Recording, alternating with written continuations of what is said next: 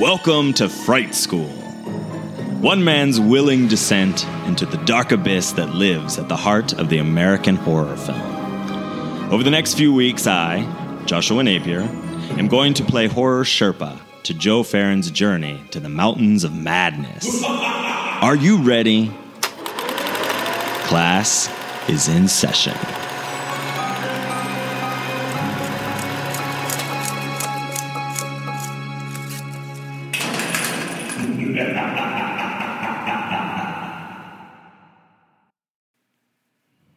Hey, Joe. Hello, Joshua. Welcome back to Fright School. Fright School. Fright School, Fright School. Hello, listeners out there. In the ethers. Should say hello to them now that we're on like our 13th or 14th episode. I know. Hello. We finally have addressed them. Right. They're there in the room with us. How are you doing? I'm okay. I was sick last week, recovering from the sickness. The plus side of all this rain in Southern California is that it's everything looks a lot more verdant and green. But Yes. I also feel like I'm good word. I also feel like I'm trapped in like a Claritin commercial. So Oh, yeah. I have the allergies. Well, I'm sorry. I'm like Macaulay Culkin and My Girl. Oh, No, well, not like that. Not severe. Like, oh, that was macabre. No, not like that. But I just feel like I'm allergic to everything. I love My Girl. I think that was the first movie that, like as a kid, I remember crying watching it. I thought Really? it was so sad when she comes down the stairs and In the funeral? yeah, that's such a sad scene. I haven't seen it like in its entirety since I was a child, so I really can't like I don't you know what I mean. I don't know how I'd react now, but it was a bummer as a kid. How have you been? I've been well. Just, same old working, schooling. Hunting, fishing? Right, exactly. Back, referencing. Look at us. We're meta. We're referencing We're referencing ourselves. which is so appropriate for today's film, since it's like meta. Meta. Scream, Wes Craven's Scream. But we'll talk about that in a moment. So you went to see... Yes, I did a little extra credit myself. I went... Love it. Without Joshua, sans Joshua, to with our friend Daniel, though. So shout out to friend of the show and listener Daniel. Went to go see the Belko Experiment. Very cool. And it was interesting. It's definitely horrific. It's like a combination of like Saw and The Purge. Yeah, that's what it looked like in the trailer. So I was just kind of like, eh. Yeah, I mean, like, and this is also me having never seen neither Saw nor The Purge. So, but based on like the premise and what I know of the two movies culturally, this is pretty much what that was. I was trying very hard to glean something from it, and I was having lunch with Daniel afterwards, and I was even talking through it. I was like, yeah, I think it maybe was trying to be a commentary on this or this, and he was like, no, I think you're really trying to reach and make something happen that probably it was just made for a very specific purpose.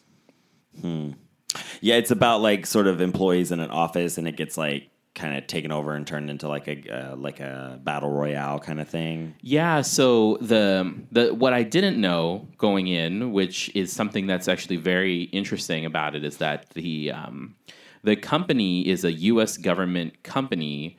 That is based, the location of the company is in Bogota, Bogota, Colombia. Yeah, okay. So that's the capital. So they have, they basically, when they go into, like one of the first scenes is everyone arrives for their day at work, and they're all being searched, and they're sending all of the Colombian nationals away.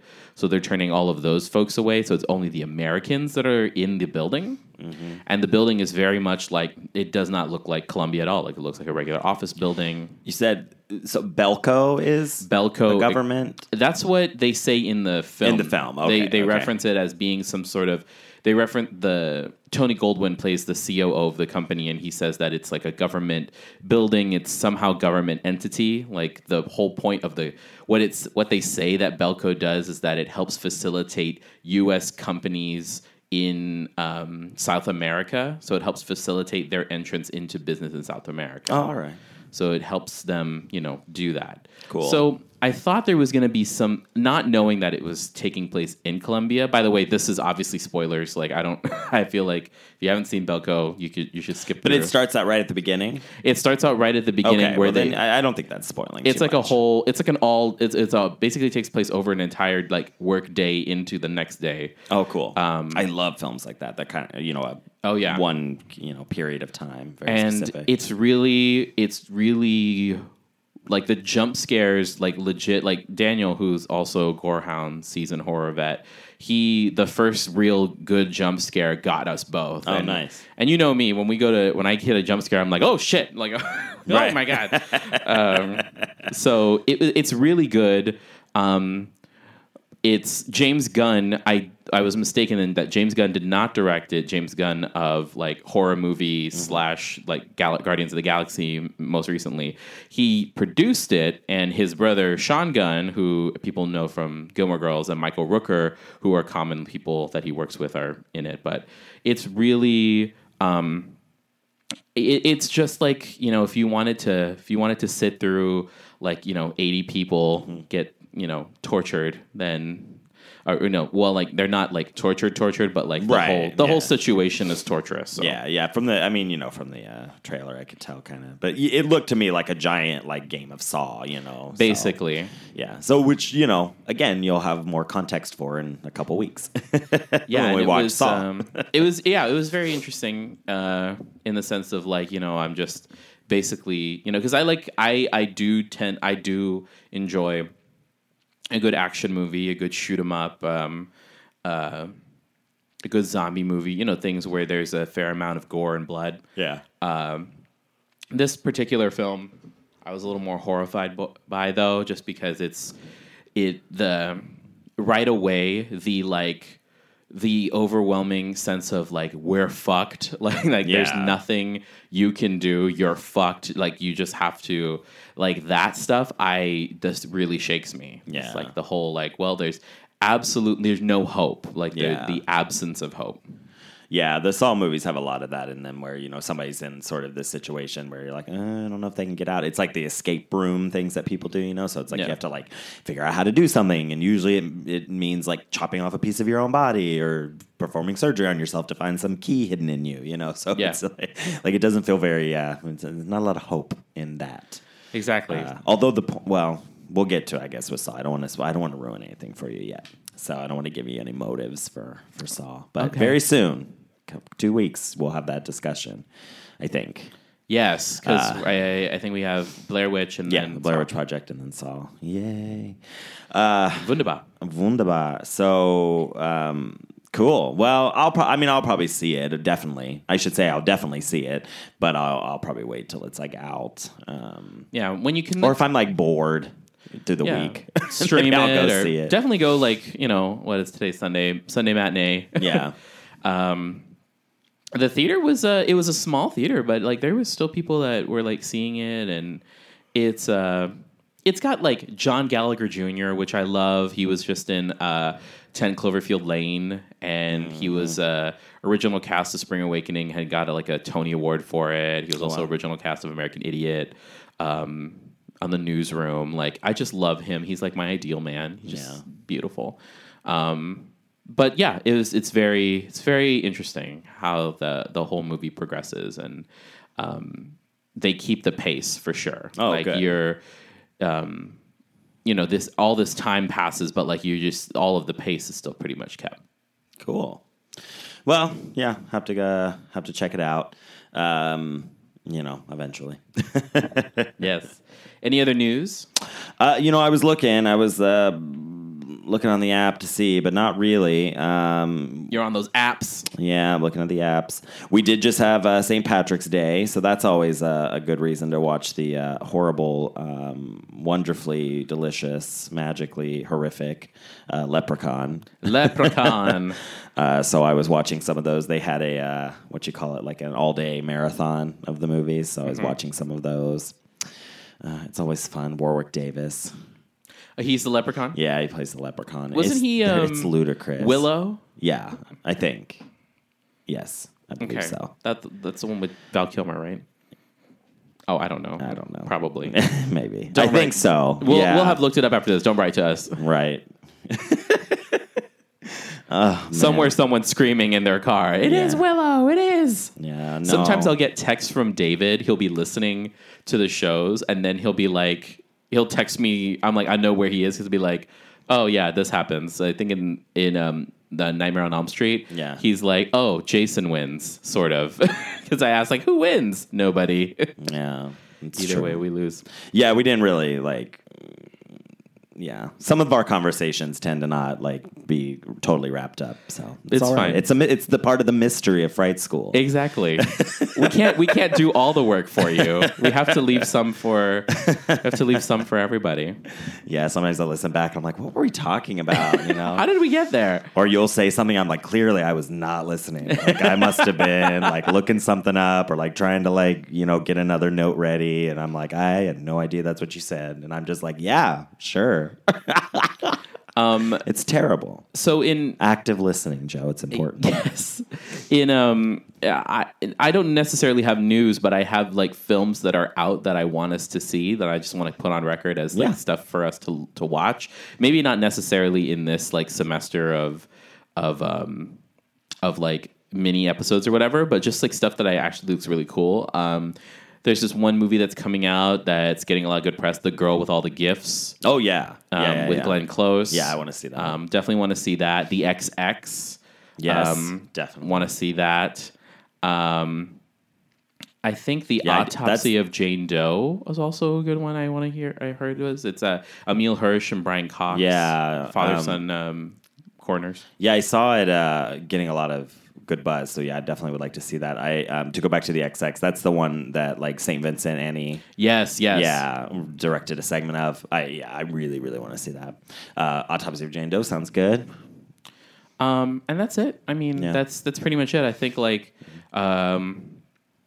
know that Train to Busan is there, but that's a zombie film that I don't know if I'm ready for, because as everybody knows who listens to this podcast, I don't like a fast zombie, and I think Train to Busan has the fast zombie. So I do want to see it. It keeps being recommended to me. Of course. Yeah, people keep saying, "Oh, you got to see it, so we can talk about it." So, we should make that happen. All right, cool. So we just watched Scream, Wes Craven's 1996. Brilliant horror, comedy, meta. Scream. It's sort of I feel like Scream is almost kind of supports the theoretical point of view of this podcast. Yeah. It's sort of like a pinnacle for that. You can kind of point to Scream and go, yeah, see, this is kind of what we're talking about. It's sort of. Well, I remember. Well, we talked about when we first started doing this, those years ago. I remember you were like, "Oh, I can't wait to show you Scream," but you have to watch all these other things. That was kind of the genesis almost of this curriculum that we've developed for Fright School. And I have to say that I am so glad that you did that. Yeah. I'm so glad I have not seen Scream, and I thought it was going to be. I thought it wasn't going to be as good for me because I have seen Scary Movie, and I've seen Scary Movies 1, 2, 3, and I was going to completely spoil all that or give away the things. the parody films, and I was not. I was still surprised. There were still things that were quite shocking. I mean, quite shocking to me, and every time some actor came up, I'm like, oh, they're in this? I'm like, oh, yeah, that was so funny. You're like, shit, Rose McGowan's in this? There's Harry Winkler. Oh my God, Matthew Lillard. Right. It'll be like, hey, Courtney Cox. It was a veritable who's that of the 1990s. Yes. Yeah. Oh my God, here. Snapping for that one. Well, it's so funny because when you look back and you look at 1996 and when they were doing the production of this, probably in early 96, late 95. I mean, because Kevin Williams, is it Williamson or Williams? I always say the wrong name. The writer, because he had been working on that script for a long time, and he was sort of getting to the bottom of shoot, I've got to really sell a movie or I'm kind of screwed here.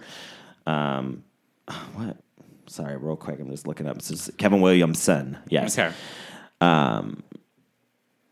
So, they're like trying to, he was hoping that maybe it would be kind of an interesting commentary and, maybe could like sort of revive what was being seen as sort of the waning condition of the horror film in the 90s, because a lot of stuff that had come out before that was all like going direct to video or kind of really failing, especially right after like Silence of the Lambs had set such this like amazing high bar for what a horror film could be. And then kind of what came after it was a lot of like... Because that was like, I mean, like you said, it's end of 80s, but entrance into the 90s, this last decade of the millennium. Which, like, I always forget that, like, movies from 96 forward all kind of reference the millennium almost. Like, teen comedies, a lot of them. Yeah, there was all that, like, anxiety over it, over the change. But anyway, so they weren't sure when they were, like, casting this movie. They got, like, Neve Campbell. She was on Party of Five, TV. Courtney Cox was on Friends, TV. Skeet Ulrich had done The Craft, but only a few months before. Yeah. So like none of them had done like really big films. They were all kind of like TV actors or kind of up and coming people. Rose McGowan wasn't on that Charmed yet, right? Because that was like in the 2000s. Charmed was like late 90s, early 2000s. Okay. So I have a feeling that they probably got her on that because of her work in Scream. Yeah, maybe.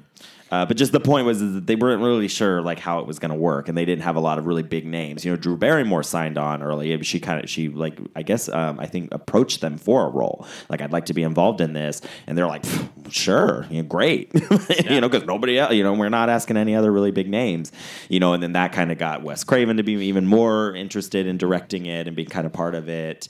Unfortunately, Drew had to pull out of playing Sydney, who I guess was the original plan, and instead playing Casey Becker. Which is brilliant. I actually like that's one of the reasons I think the movie does work really well is having because she was plastered over. We were talking earlier all over all the marketing materials. Everywhere was like Drew Barrymore in Scream. Drew Barrymore and like Neve Campbell. I think were the ones that got the billing. And then she's dead in like 20 minutes. Yeah. If that. I think it's a 12-minute. I think it's like 12 or 13-minute opening scene. Because I'm getting the numbers confused with When a Stranger Calls, which is what it's based on. That like the opening 20 minutes of When a Stranger Calls is like almost identical, along with Halloween. And they remade that too, right? Yeah. That had been remade, but the original When a Stranger Calls, the original was kind of the same thing, where it was sort of this shocking beginning and then immediately killing off, who you thought again you're gonna like follow through the film. So you're kind of settling in, much like Nightmare on Elm Street with Tina. This is who's going to be the star of the movie. Oh no, she's not. And that's exactly what that's like. As that scene was going on, as I was telling Joshua, I was like, at first I said, did they make Drew Barrymore's hair the same, the same as Tina's? Because the whole I'm like, okay, Tina's the first person we see associated with Freddy in that entire film. I'm like settling in, getting ready to, see Tina, and then Tina gets offed in one of the bloodiest things I'd seen up to that point. And I'm like, oh shit, okay, well, I guess now I have to rethink my entire viewing of this. Yeah. And then, I already kind of knew, going into it, that Drew Barrymore wasn't going to stick through the entire thing, but just that, that whole sequence was just really great. She was really good. So good. Yeah. She was really good. And then to, have them just, gutted and splayed out. I know, right? Oh, my gosh. Yeah, it's not even just enough to stab her to death. We also got to, entrails and all. So it's I always thought that was such a good choice in the film, and I love the jokes in it. That's the other reason that Scream works so well is it's such a great dark comedy, and just some of the little things because Wes Craven is directing this film that comments on a genre that he largely helped build or if nothing else just cement. Yeah. As a very serious part of the film, part of our film pantheon, of genres. So to throw in the jokes about the first Nightmare on Elm Street being good, but the rest of them sucked. Although, interestingly enough, he directed, because he did Nightmare on Elm Street. He didn't do the initial sequels, but he did make A New Nightmare, which came out in 94, where Freddy gets out of, like, he becomes part of the reality, and that bombed too. So I guess I have to take back what I said earlier. It's not that he didn't do any of them. He did make one more movie, but it also tanked. So it's kind of just funny that he is commenting on his own work. Yeah. And then the Wes Carpenter, like, joke, like, kind of the, what do you call that, misnomer of their names was, I don't know, along with all the other humor in it. It's just, and like, so we're getting into it, just like the histrionics of like Matthew Lillard's performance, just like overly, just so much like overly douchey, like. I'm just like, I'm like, talk about someone who was typecast for a good period of time. Mm-hmm. Just like having him be like that. And then I think he plays similar characters in other movies going forward. But just like, I did not expect him to be the second killer. Yeah. I had a feeling there was going to be two just because of Scary Movie, but I did not expect him to be the second killer. Yeah. Also, like Jamie Kennedy, Jamie Kennedy's performance was really great. And then the fact that he's like on the screen, like, no, Jamie, turn around, Jamie, turn around. And I'm like, more like meta, like more commentary. meta stuff. Yeah. But yeah, just like the overly like douchey 90s like guy that Matthew Lillard played. Yeah. Like when they're sitting there at the fountain and they're just talking about like, I'm just like, this is horrible. Your classmates just got gutted last night. The bodies are not even fully cold yet and you're already making all these terrible jokes.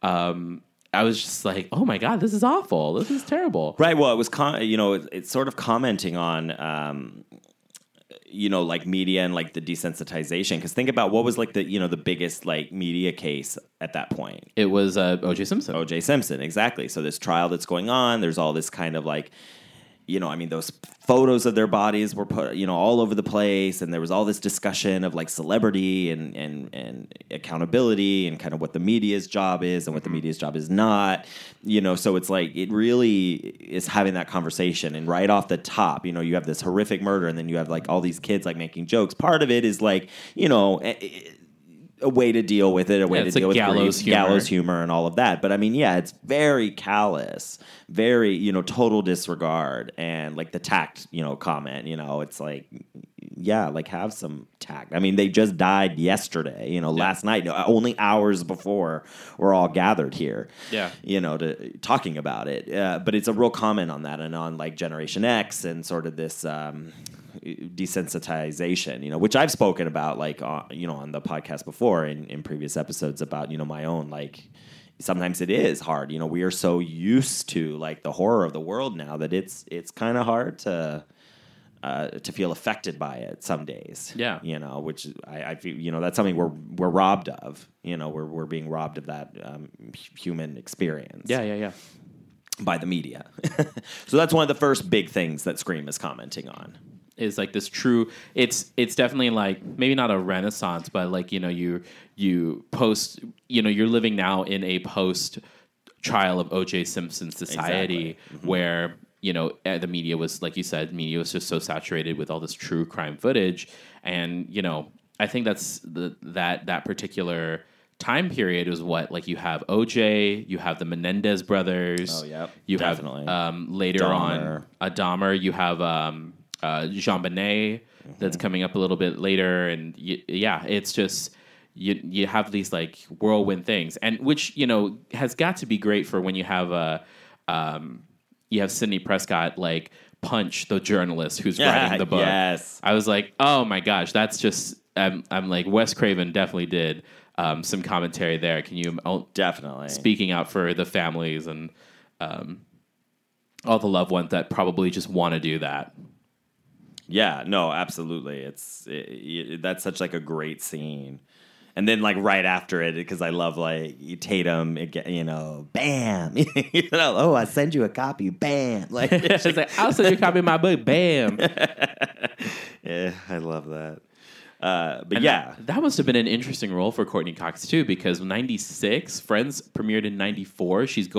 This was released in December of 96, so she's going into the third season of Friends. Like, she has already established Like, she's established a career as a television star, and here she is. Yeah, and as a comedic actress. Yeah, exactly. Yeah. No, she actively pursued the role as well, and they did not want her. They were like, no, you're kind of already... This is who you are. You're this person on Friends. I didn't watch Friends, so I don't really know much about it, except I've seen enough, like, in passing to know it's kind of goofy, and they're all goofy, whatever. Yeah. 30-year-olds trying to figure out life. Goofy. So she really wanted to play like an asshole. She's like, no, I really want to play like a mean girl. I want to do something different, and this was a great opportunity. She's really good at it. Really good. It's a great character, and even through the sequels, I really like the Gail character. Because she's like, hey, I'm just going after it. Like, hey, the public wants the story. I'm gonna give it to them. Yeah, and I'm gonna make all the money I can. Which is very similar to her character on the like short-lived FX series Dirt. Oh yeah. Where she plays Lucy Spiller, the editor of Dirt Now. Is it like a gossip rag or something? Yeah, it's like a TMZ pre-TMZ gossip magazine where. Just the most horrific things happen. I think it was the first time I watched a woman masturbate on screen.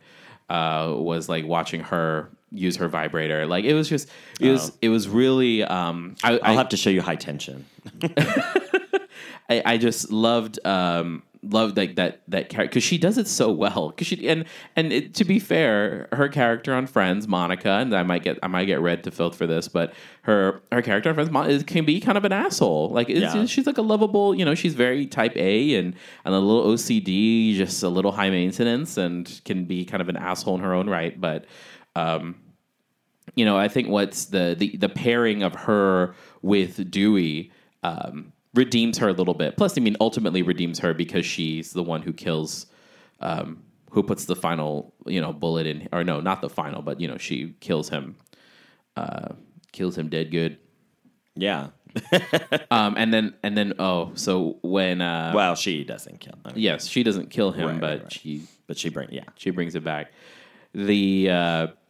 The first scene between her and David Arquette, I was like, oh, feel the sexual tension. You can just feel it. Cut it with a knife. Oh, no pun intended. Right, I'm sure. So one thing that I want to mention then, and I was really shocked by this, was I did not know that Sydney's mother had been murdered the year before. Mm-hmm. Obviously, I hadn't seen the movie, but it's so saturated in the culture that some things you can figure out. But one thing that I thought was very I'm bummed that you had seen the Scary Movie movies because even having the inkling that there's two killers, like when I saw it in 90. Let me think.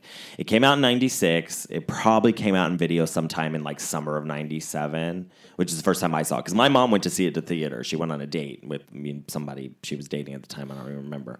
And she came back like, it was so good. Like, it was so good. Like, I can't wait till it comes out on video and we'll all watch it, because that was my mother, with the horror films. And so I remember, like, we were all sitting, like, there and be like, oh, my gosh, is it the boyfriend? Is it this person? She's like, no, I'm not going to tell you. And so then, you were, like, 12, 13 when that came out? 12? Let's see. 96, I would have been, let me think. In December, when it came out, because it was released in Los Angeles the day after my birthday in 96. So I would have been 12. Let me think. 84. Yeah, I would have been 12 the day it was released. I would have been 12 for one day. Yeah. So probably by 97. Well, I was like 12, I think, when I first saw it. So would it be? Was it rated R? Yeah. Oh well, I guess. Yeah, and they had to work really hard for that R rating. I can talk a little bit about that in a second, but I just remember seeing it for that very first time, and when it came, and you're like, he comes in, and then Stu comes in, and you're like, wait, what? Like, you can't have two killers. You only have one killer. Everybody knows that. You have Freddy, you have Michael, you have Jason. Well, I guess with Jason, his mother and him. But still, not in one movie. Not in the same movie, It's like, you don't get two killers. What's happening here? Yeah. So it was just really kind of a brilliant way to, twist it, because they were already kind of operating as it continues on without motives, and like on this whole kind of strange like meta way that's really blurring the line between reality and the media and all of that, and then there's like two killers, and you're like, wait, what? So it was, that's it's a bummer that you kind of had that inkling, because it's really what makes the movie surprising. That's like the real big twist, and not even that it's Billy, because I mean you kind of feel the whole time like, I mean, that's who I thought would be the killer regardless. Yeah, but so it's a nice twist when it's not. It's both of them. And it was just so. Well, I was surprised when it was Matthew Lillard. So when he comes out, and I'm like, oh, it's you. Who did you think otherwise?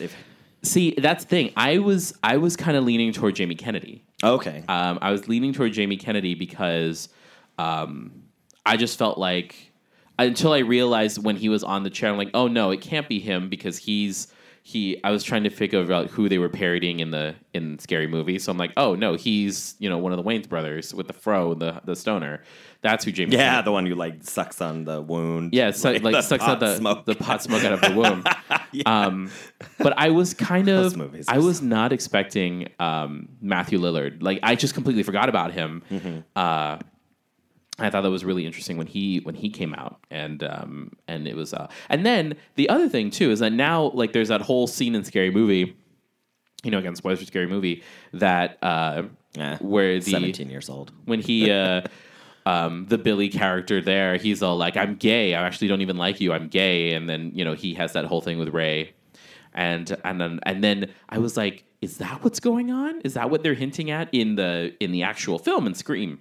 And I'm like, oh, well, I mean, I guess when he like puts his head on his shoulders, like there's an overly familiar, there's definitely like homoerotic. I felt, I mean, I don't know if I'm just reading too much into this, but there was just a homoerotic feeling between the two of them. Like, it was just so intimate, like their reasons for doing it. And like, Skeet Ulrich, the entire fucking movie's been serving face, like angles, just like his mommy issues, very like, very like Grace Jones, just like boom, like V, and I don't know. I'm just like, wow. Well, he was more or less chosen, one, because I mean, he was pretty good in the craft, and they assumed that he and Neve Campbell would have a good relationship on, because they were already kind of familiar with each other, and two, because he sort of looked like Johnny Depp in the original, Nightmare on Elm Street. Yes. He kind of had that sort of vibe going as well. So, I'm sure his prettiness definitely helped. I've never really thought about looking at it from a homoerotic like subtext. The whole like they penetrate each other with the knives and all that. It's there is sort of that, but yeah, I've never really I don't think it's meant to give that impression. But because to me it's like Billy's obviously running the show, and I think that he just needed somebody like stupid enough to kind of follow him, and yeah. There he is. Stu's the perfect like person for that. And the moment of surprise on Stu's face when he it's definitely apparent to Stu that it's just, there's no motive, there's no reason. It's just us doing it because we can. We want to get away with it. And then to see like when Billy says his motive, like, oh yeah, no, there's actual real reasons. There's like that look of surprise on his face, almost like, oh, like, I didn't even think about it. I was like, you've had this the entire time. Which kind of goes back to what I had just said about like Sydney's mother. Mm-hmm. You have what I always felt is kind of a no-no, where you're taking a character who is dead, and then you're kind of like soiling their memory. You're soiling their memory almost. But at the same time, as I'm thinking about it now, it draws a lot of parallels to Nancy's mother in Nightmare on Elm Street, where she has her drinking problem. So like no one's perfect, basically. Yeah. And I think you said that they talk a little bit more about her mother's reputation in the other movies. Well, no, just that. Yeah, her character's expanded on as the movies like progress. So like it was very interesting to kind of like to bring that all about and just be like, no, it's just no. Oh, she was a tramp, and this she got what was eventually, she got what was coming to her almost kind of thing. Yeah. And I just thought that was just such an interesting choice. Yeah. Well, and again, it goes back to that whole, conversation of, misogyny and horror and,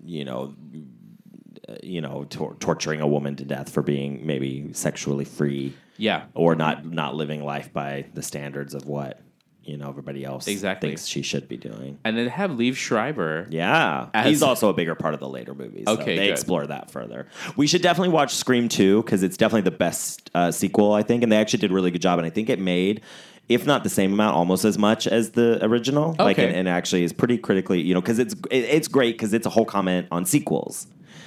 So like what happens in a sequel of a horror film and what can happen? What are the rules, they change for the sequel?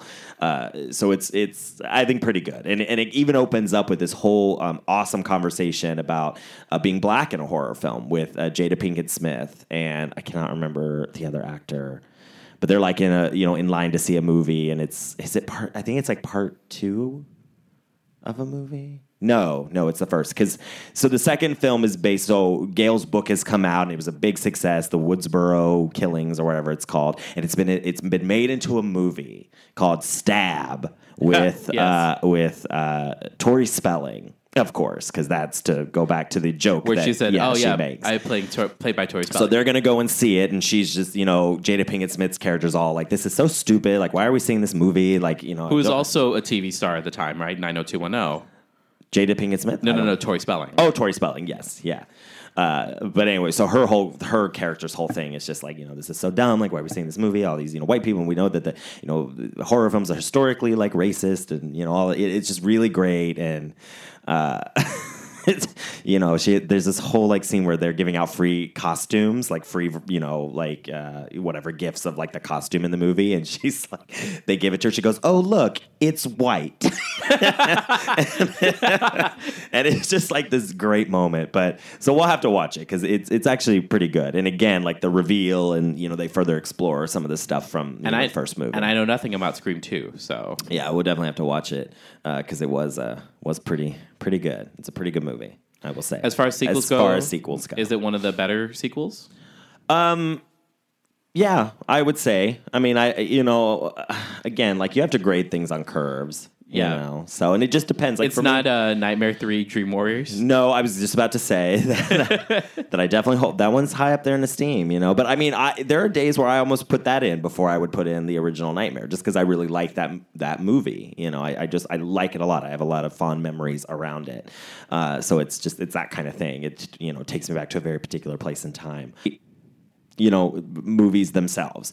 I don't even really compare them to each other because they're just telling the story in such a radically different way where, Alien is very Hitchcock, it's kind of this one set, one place, everybody's kind of trapped there together, nothing they can do. Whereas like with Aliens, there's a lot more people, a lot more sets, a lot more spaces, a lot more happening. It's a little more like... It's a little more much. It's crafted, on other like action films of like the 80s, whereas Alien is again much more Hitchcock. Its horror is built on a totally different basis. So for the sequel, they really wanted big explosions and guns and more military and all that kind of stuff. Which, by the way, pour one out for Bill Paxton. Right. Yes. R.I.P. Bill Paxton. Thank you for Lieutenant Hicks. I thought was so sexy when I was a youngling. Anyways, yeah. So we'll have to watch Scream 2, and we'll have to do a special thing on like. Sequels. I really think it'd be fun to kind of look at some different sequels, especially now that you've seen like the movies, and almost all the movies that we were discussing have sequels in some form or another, because they're such powerful institutions in and of themselves. Of course, they have inspired the studio wigs, the big wigs that want to make all their money. Make that money, honey. Want to go back in. So the sequel. I was going to say, because you had seen like Scary Movie, that was actually the original name for Scream. Mm-hmm. It was under Scary Movie, and they changed it like the last minute, which they say a lot. They say it a lot. Yeah. Which it makes sense that they would eventually use that for the parody. The parody, yeah. But you mean within the films talking about scary movies? Yeah, they say they just mention it a lot, and Matthew Lillard's whole thing about the sequel, I'm like, I wonder if they knew that they were going to go to sequel after that. Yeah. I'm sure. I mean, the Weinsteins were involved. There was going to be a sequel. Yeah. With or without anybody part of the original creative team's involvement. But I think Kevin Williamson has written all the sequels. I think he had actually already written the script and 2 possible like treatments for how the sequels could go, hoping to sell it as a franchise anyways. Got it. So, I mean, he had every intention of it being like his Halloween or his. What did you think of the 4th film? Did you happen to watch the 4th film? Yeah, I liked it. Again, it was like ultra meta, because now they're like making what is the whole crux of it? They're like making a movie where it's like another sequel or something, because she's like, it's the same, right? It's with the girl who's gonna play her. No idea. Oh, whatever. I mean, they're all a little, I can't remember what it was about. That's sad. I saw it definitely because I wanted to, see Scream 4. I need to refresh my memory blocks. Refreshing the memory blocks, right? On what the hell it was actually about, which is, again, like I said, sad. But it's, you see everything, all the time. You see all these movies. They all kind of mesh together, is what you're saying? Yeah. I did enjoy the poster, how they used the 4 for an A. Which, if you go to my Gorefest parties, I always try, the numbers. Yes. I always hide them in the name. Which I think we've mentioned on the show, but I just want to bring it up again. Halloween parties, the Joshua's Halloween parties have a theme. They're Gorefest, and the Gorefest is always the subtitle or the colon, Gorefest colon, and then whatever the number is, or whatever the theme is always some sort of like trope of horror, or I think the most recent one was Gorefest when animals attack. Yeah, unfortunately the last couple years it's been, we just haven't had the time where we've been out. Like, we didn't have one last year because we were on the boat, we were on the cruise. So I'm definitely trying to bring it back this year because I really want to do Gorefest in space, because that's all. Like, when you have no other options for a sequel, you go to space. That's like the big rule with sequels. Sorry, I'm trying to figure out. It's like, oh right, Sydney's written a book, and she's talking about her own experience. But I thought there was a whole thing where they were making a movie. I think that's 3. But I think I must be mistaking it with the other one. Yeah, you're right. But yes, so whatever. Anyways, I think Gorefest. When animals attack, I think that year it came as The Cat in the Hat. Yeah. And then you've had Gorefest Season of the Witch. Yeah, we did. So we had the first one, and then we did The Son of Gorefest. That was the sequel. And then we did Bride of Gorefest, because that's always the next thing. There's Bride of Frankenstein, Bride of Chucky, and then Children of the Gore. Yes. I remember that one. Creepy Children. Yeah, we did the whole thing, because, we'd show all the movies. And then, I think we did Season of the Witch, and then the When Animals Attack. So, the next one, I think I'm going to do Gorefest in space. So, yes. I think it'll be fun. No one can hear you scream. No one can hear you scream. And one of these years, we'll do Gorefest X, not 10, X. You got to have an X. You can't, if you do a 10th film, you can't have number 10. It has to be X, Jason X. You gotta have the X. So, but anyways, now we're off topic talking about parties. But it hasn't been as great as it's been in the past. So I really gotta work hard on. Gotta step it up this year. Yeah, I gotta step your pussy up. I gotta bring it back. I'm sorry, that's a RuPaul thing. I know. I was like, and it's so terribly misogynistic and gross. I know. It's just. Anyways, and it's not even him. It's the other one. It's that T.S. Madison. Yeah, T.S. Madison. My God. That was her video that she did. Telling trans women, if you don't want to get harassed or whatever, then you need to look more. That's what I took from it. Oh my gosh, you need to look more like that. a woman. You need to step it up, And I was just this is really horrific and gross. That's what I took from it. I did not know that T.S. Madison did a video like that, though. Yeah. She was just just saying trans women needed to she was using it to say step your womanhood up, step your femininity up, and it's no, see, we're trying not to be defined by that, Yeah. And it just felt really victim blaming and gross. So anyways, now we are really like over here. Really have to. But anyway, you wanted to. There was some really good insights from one of the books that were one of our texts. Oh yeah, Projected Fears: Horror Films in American Culture, Kendall R. Phillips, which we haven't really been referencing lately. Well, the Silence of the Lambs chapter was pretty good, but I'd written that paper, so we used that instead. Yes. We used my analyses. You're now published over the airwaves. Right. No, it's just interesting because it's just looking at her as like the ultimate final girl. You know, we've discussed the final girl trope on this series, obviously, because you cannot avoid that or ignore it if you're going to talk about horror. So it's kind of looking at Sydney as like not only like she doesn't participate in like the comedy around the deaths. You know, it's clear that she mourns these people, that she's very concerned with it, which everybody else does. Pretty much, that she sort of stands out. But there was just sort of an interesting kind of thing that so Scream is very much like almost a remake of Halloween in a way. Uh-huh. You know, it's very very much kind of follows that similar kind of blueprint. But rather than being like Laurie Strode or even like Sally from the Texas Chainsaw Massacre, she's pulling her like inner strength from like Clarice Starling, so she was kind of, I feel like, Sidney Prescott really stands as like that next evolution. You have Clarice Starling and then you have like Sidney Prescott, when in looking at this pantheon of, that's the word of the day, ding, ding, ding, ding, ding, because I've now said it twice for, I don't know why, but pantheon. Right. But, when you have like women like that, like, Sally and Laurie Strode and Nancy, Thompson, you have like these women that kind of stand out. So there's, Sidney Prescott, she fights back and she really refuses, her positioning, within like the horror genre. She breaks like all the rules. She has sex with her boyfriend and she still survives, which is very, I think, important, in the context of what we've been talking about punishing female sexuality and sensuality and, all of that. It's, obviously she outsmarts the killers, and that is the one thing I will criticize Scream for, is it doesn't make, like, if I'm them, like, I would not have started stabbing each other until I'd set up, like, I would have killed Sydney and like the father and did all that, and then like, okay, well, let's get our story together. That was the only part of it that has never made much sense to me. Yeah. Like, why would they start that so soon? Except that I think Billy just wanted to get Stu out of the way. Yes. So it's like he wanted to kill him, It was very stabs premature. him so much. Yeah.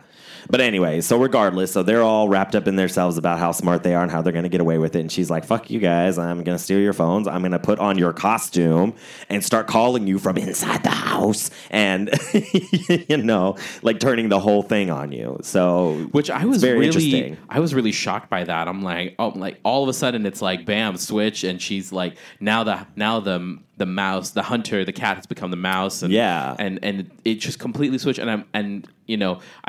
I was just telling a friend yesterday that I hate when people go to movies and they're like, that's not realistic. I'm like, it's a fucking movie. Get over it. Right. But like, for me, I was like, oh my God, like that was just a quick turn to just be, to find like your voice and your power in that, in that particular instance. But that's not true for her, because throughout the whole movie, she's like, this is stupid. We're not in a movie. These movies are dumb. They're so sexist. The big-breasted girl, running up the stairs when she should be running out the front door, which is great because she, in that immediate aftermath scene, she's immediately put into a situation where she tries to go for the door and cannot, so she has to run up the stairs. So it's kind of a brilliant comment even on that. Like, well, this is what I would do if I was in a horror film, and well, now you are in a horror film, and you're still making the same choice. Yeah, surprise!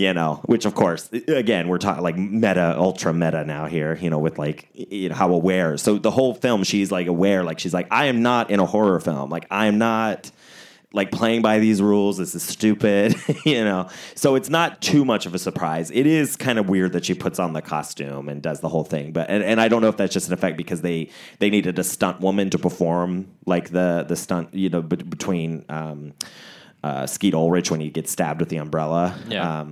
Who fucked it up, by the way, and hit him like, off the vest that he was wearing and like actually injured him. And that's kept in the film, much like Ellen Burstyn's coccyx being broken in The Exorcist. Wow. So more blurred lines. in the film between of damaging. Sorry, the cats. We let the cats in, and now they're being weird. Sure. I don't know.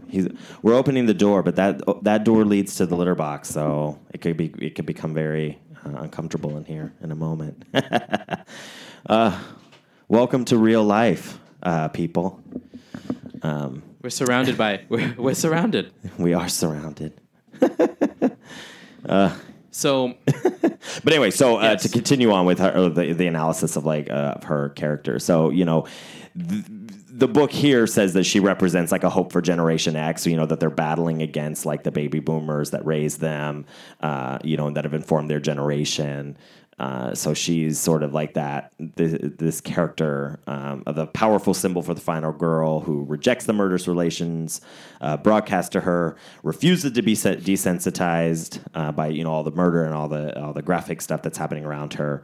And in the end, she is saved not through knowledge of the genre, because obviously she says how much she hates slasher movies the whole time, but by her inner strength of character.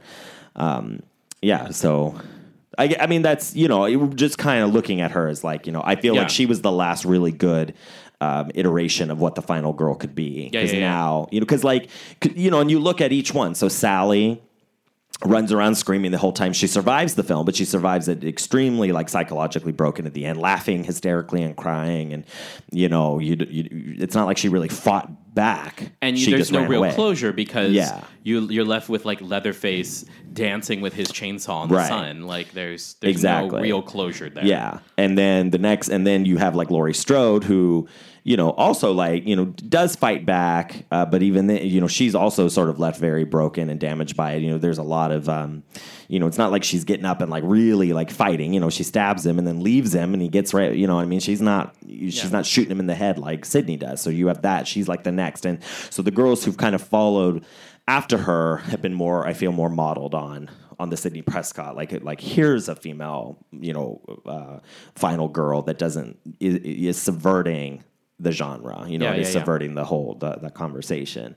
And I'm sure we could sit back and still pick apart the film and a lot of misogyny and all of that, the way that the female characters are portrayed and murdered and still but I feel like there's a really I don't know how many, like what are all the deaths in the movie from the murders. There's Casey and Steve right at the beginning. So you have a man and a woman right off, so that's pretty equal. Henry Winkler. And they're both shown very graphically. Yes, very graphically. Henry Winkler, his character. Tatum, so that now we're still 2 and 2, men and women, both shown kind of the same. He gets his neck slashed. And then that's it, right? That's the 5 deaths, besides the killers. Besides the killers, yeah. Yeah. So there's actually more man killed than, and all of them kind of equally graphic. So I don't know. I mean, we could kind of, because it's also not overly sexualized. There's no titties in it. Even the Halloween, the clip they show from Halloween, they don't actually show her breasts.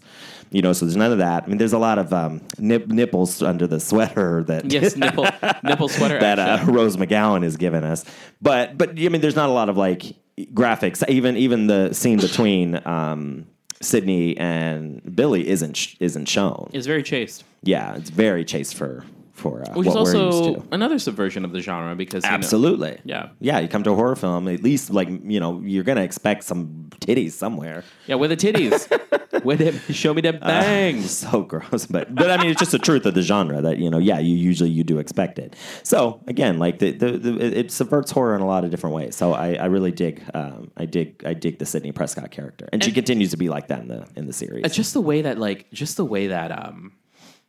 that Rose McGowan gets it, just the way the Tatum character gets it. It's just it's just awful. I mean, it's awful, but it's just very, she's expressing, she's not expressed, like deviant sexuality. Like she rebuffs her boyfriend, but she's just getting drinks for the party. But like she shows her nipples are obviously showing underneath. Yeah. What I thought was just really interesting was just how violently she gets it is just so. It was a little jarring because there was like her panties are showing underneath her skirt and all that stuff. And I'm like, it's definitely a little sexualized. Yeah, it's sexualized. But she fights back a lot. I mean, throwing those bottles, and she's like ready to fight him to death, so it's. Which is another thing, because like I feel like with the killers in this film, with Ghostface Killers. Right. Ghostface Killer.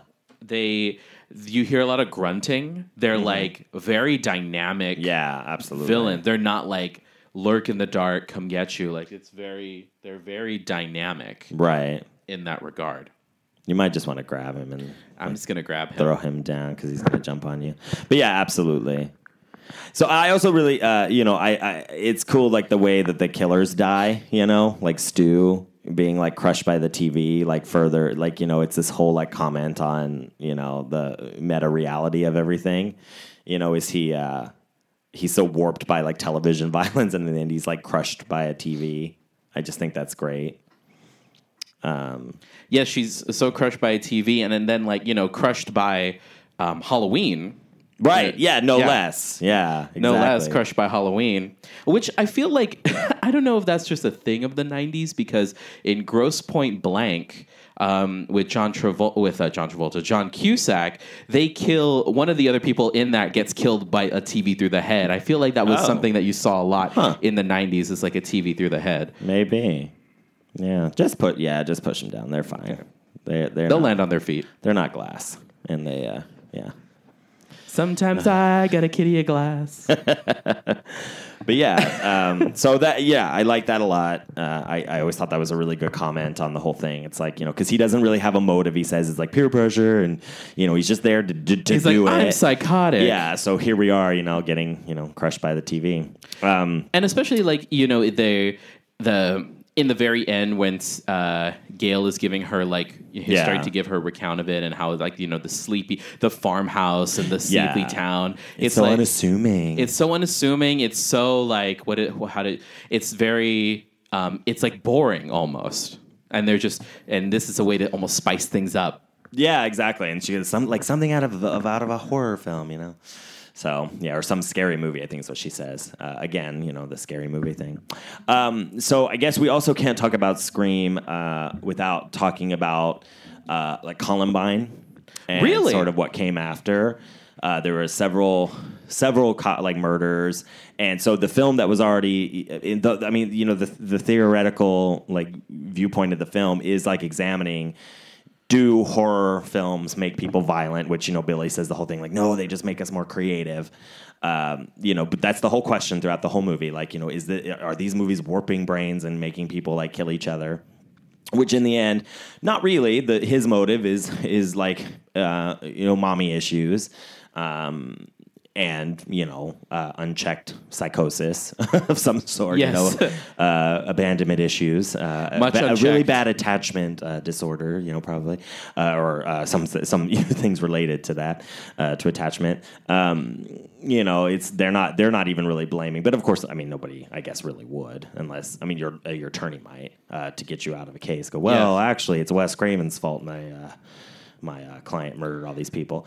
It's easy. It's sort of lazy. Yeah. But it does beg the question, so in the aftermath and in the late 90s, we had such a rash of, of violence and, lots of people saying that Scream was inspiring. These two boys attacked this other guy and stabbed him to death, or didn't kill him, but stabbed him. And he said, I think they did it because of this movie.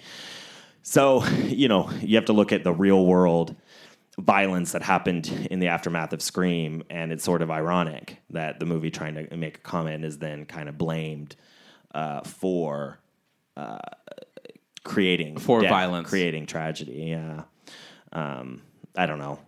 I just kind of wanted to bring it up. I was trying to look to see. I had there was a whole list of things.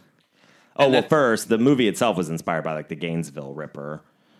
In, I think, Florida, this guy, he murdered 8 people, 5 college students, and Daniel Harold Rawling, 3 names. Gotta have 3 names. Gotta have those 3 names. American serial killer, murdered 5 students in Gainesville, Florida, and then another triple homicide in Shreveport, Louisiana. Shreveport. Yeah, but he murdered in Santa Fe College, and so that was kind of what Kevin Williamson was seeing on the TV when he was writing and working on it. So it was kind of that was a big influence. Controversies, yeah. So Mario Padilla and Samuel Ramirez stabbed Mario's mother, Gina Castillo, 45 times, killing her. This was in 1998, January of 98. It became known as the Scream murder. And the boys claimed they were inspired by Scream and Scream 2, and that they had killed the mother because they needed money to fund a killing spree, which would include purchasing 2 Ghostface costumes as well as a voice changer used by the character in the film. The psychologist Madeline Levine, who was part of the trial as like expert witness, said there were a whole bunch of reasons why they acted out that way, but did the movie provide a blueprint? Absolutely. So there you go. 13-year-old Ashley Murray in 1999, stabbed multiple times in the head and back before being left for dead by his then friend, so Ashley's a male, by 2 friends, Daniel Gill and Robert Fuller. He was discovered by a man walking his dog, so he was able to survive. But they said the same thing, that that the movie had influenced them, along with physical abuse, drugs, and exposure to black magic in their home lives. Oh. Yeah. Black magic. Yeah. And then the Columbine High School Massacre, the increasing news media reports on the effect on violent films, games, and other media in society.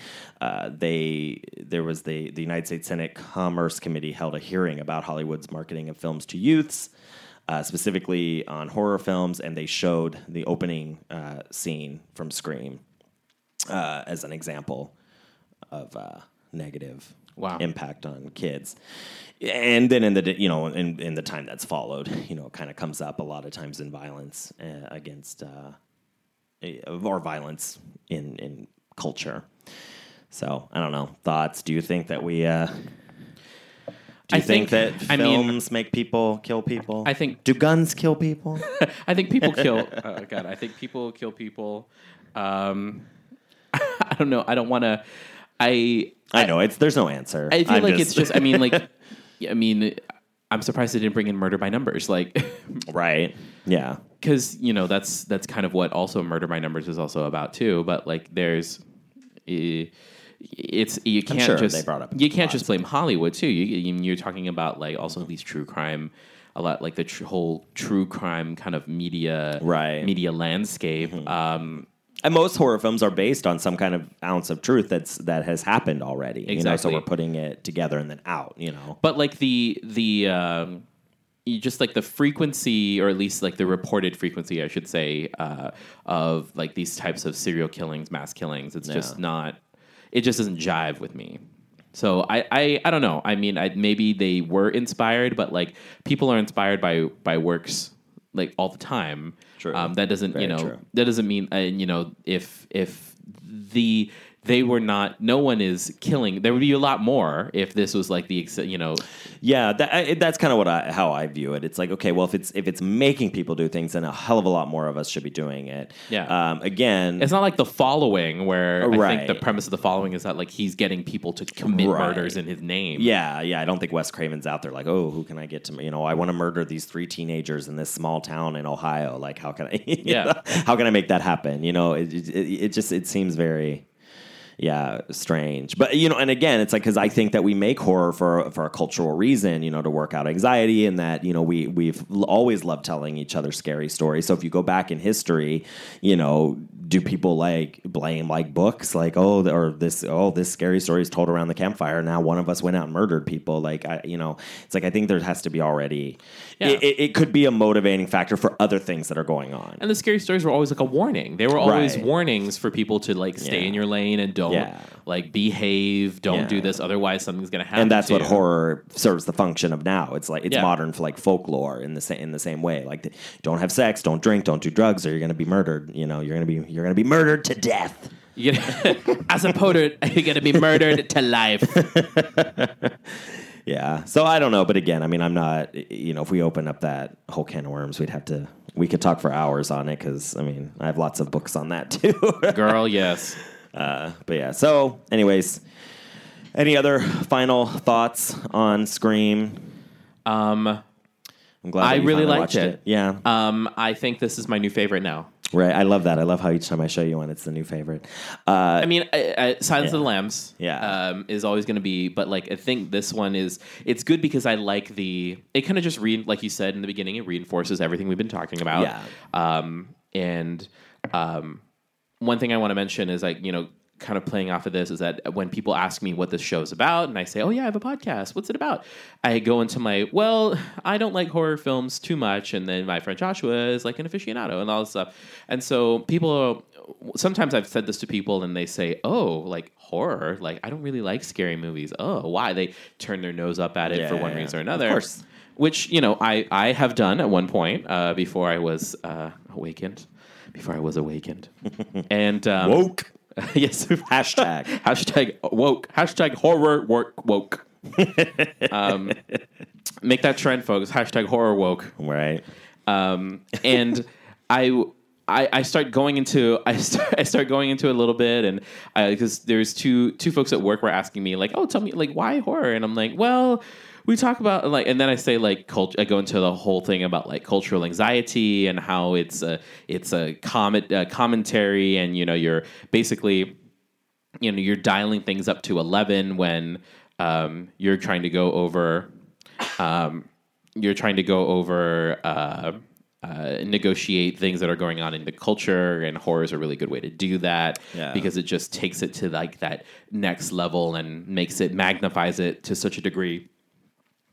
And they were like, my two coworkers were like, oh, wow, you just have an answer for everything. Yeah. And I'm like, well, yeah, because... Well, yeah, we want to go out and do this. We can't, like, not have a reason. I know. It's like, I haven't been sitting here for, like, 14 episodes and like, of some change with our extra credit and not, like, enjoy it. So, like, I still would not say I'm all the way to, like, the level of, like, a gorehound. Yeah. I'm not... Which isn't the point. Yeah, but, like, I definitely can appreciate it as, like, an art form. Like, I kind of feel like those... You see how, like, there are professors who are, like, really... are experts and really well-versed in their subject matter, but you look at them and you don't really think, like, oh, you would... Like, you don't even look like you like that when you go... Because there's work and then there's play.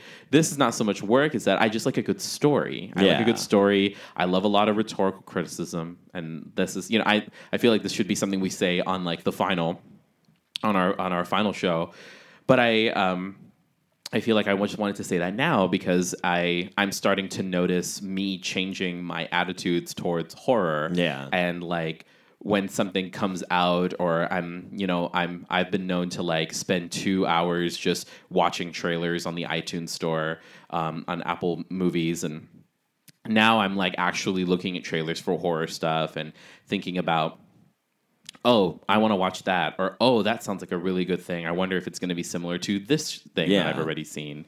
Like there's a movie coming out with Ethan Embry, or there's a movie that's on streaming right now called The Devil's Candy, which has the plot is very similar to Amityville, and yeah, I was like, oh, Amityville, cool. And I'm like, oh my gosh. The effects, it's happening. I'm changing. Yeah, you changing people. Yeah, I had a conversation with a friend. Or I shouldn't say a friend. It's like a coworker who could be a friend. He's very nice to talk to, like a work friend. Yeah, exactly. We were out last night for a coworker's birthday at Tiger, and then we went to the Whistle Stop bar. But beforehand, we were just talking because I didn't really know anybody at the table. Like, I thought more of like people that I knew were going to be there, so that I knew I would have like people to hang out with because I just went kind of on my own. So at first, I was like, "Ooh, I don't really know like everybody here. Who are these people? I don't know." But it turned out really fun because I sat across from this guy, Jack, and we just got into this whole conversation about horror. And like I said, the final girl, he's like, see, nobody talks about that. Like, nobody talks about the fire. So he's like in that same kind of theoretical, like cultural anxiety analysis of horror. And so we just had a really good time talking about all kinds of horror films and all, So, it's out there. It's like, I think people, can get what we're doing. Again, like I always have fun on this podcast. I think it's definitely become more fun than anything. Like, I think, when we set out and started, it had much more of an academic dark kind of approach, but it's like I really like how it's kind of turned, into what it's become. I think it's a lot of fun, and so yeah, I really enjoy doing it, and I hope that we're able to continue. This isn't the last episode, folks. We have right? We have like 2 or 3 more shows after this. Just for and then hopefully we'll do. But I just wanted to check in semester because I'm starting to see the changes, and now that we're getting into these modern classics where. Because I'm talking when I was talking to people like, what have you watched? Or I watched Dracula and The Thing from Another World, and they're like, oh, okay. And what are you going to watch sooner? So now that I'm going into these modern classics that are like people's like favorites and absolute favorites, touchstone, like this is what got them into horror from the beginning. It's more interesting because now I've had to like explain myself or talk a little bit more about our show too. Yeah. One thing I will say that has nothing to do with Scream, I feel like I've seen a lot of cultural references to, or like in popular culture right now, to the people under the stairs. I've seen a lot of like, it's very people under the stairs, or talking about people under the stairs. I'm like, oh, this is weird because, the Baader-Meinhof phenomena where like you buy a new car and all of a sudden you see that same car everywhere. So like you're more awake to it now. So I feel like, oh, well, I think maybe that's like the universe, quote unquote, telling me to go watch people in the stairs. But it was just really interesting how that's going to happen. Anyway, it's another Wes Craven movie. So yes. Anyway, go ahead. No, I didn't have anything else to say. Really, Scream's great. I love it. I'm glad that we finally watched it because it was sort of like I knew like I wanted you to see it, but I was like, you cannot see it if you've never seen Halloween, if you've never seen Nightmare on Elm Street, if you've never seen like a lot of the movies we had watched. I'm like, you really needed that base. We still need to go back and watch the original Friday the 13th, so we'll have to do that just so that you get that education too. Because I knew the question. I knew she got that question wrong just because Just because we've talked about it and it kind of came up, and I'm like, no, that's wrong. That's wrong. That's wrong. Yeah, and that's definitely out there, like, in pop culture. I will make a recommendation that people check out the MTV television series. The first season was really good. I recommend that people watch it for Scream. It was good. I really enjoyed it. Okay.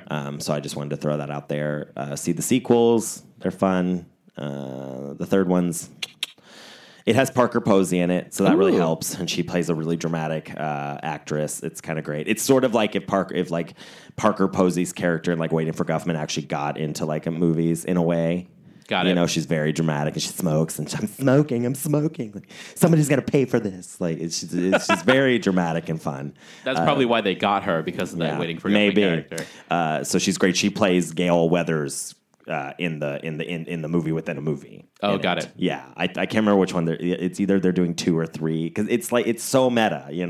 It's like Stab 3, and she's playing Gail, and she and Courtney Cox have a lot of really funny scenes together in it. Anyways, there you go. That was Scream. Next up will be the Blair Witch Project, which I'm really excited about. Blair Witch. Yes, we'll get into the found footage genre, which was not created by that. I would go back and kind of look at Cannibal Holocaust and so we'll talk about that. I've heard of that one. I hear it's really disturbing. It is very disturbing. So we'll talk about that next week. Bye. Bye. You're listening to the Geekscape Network.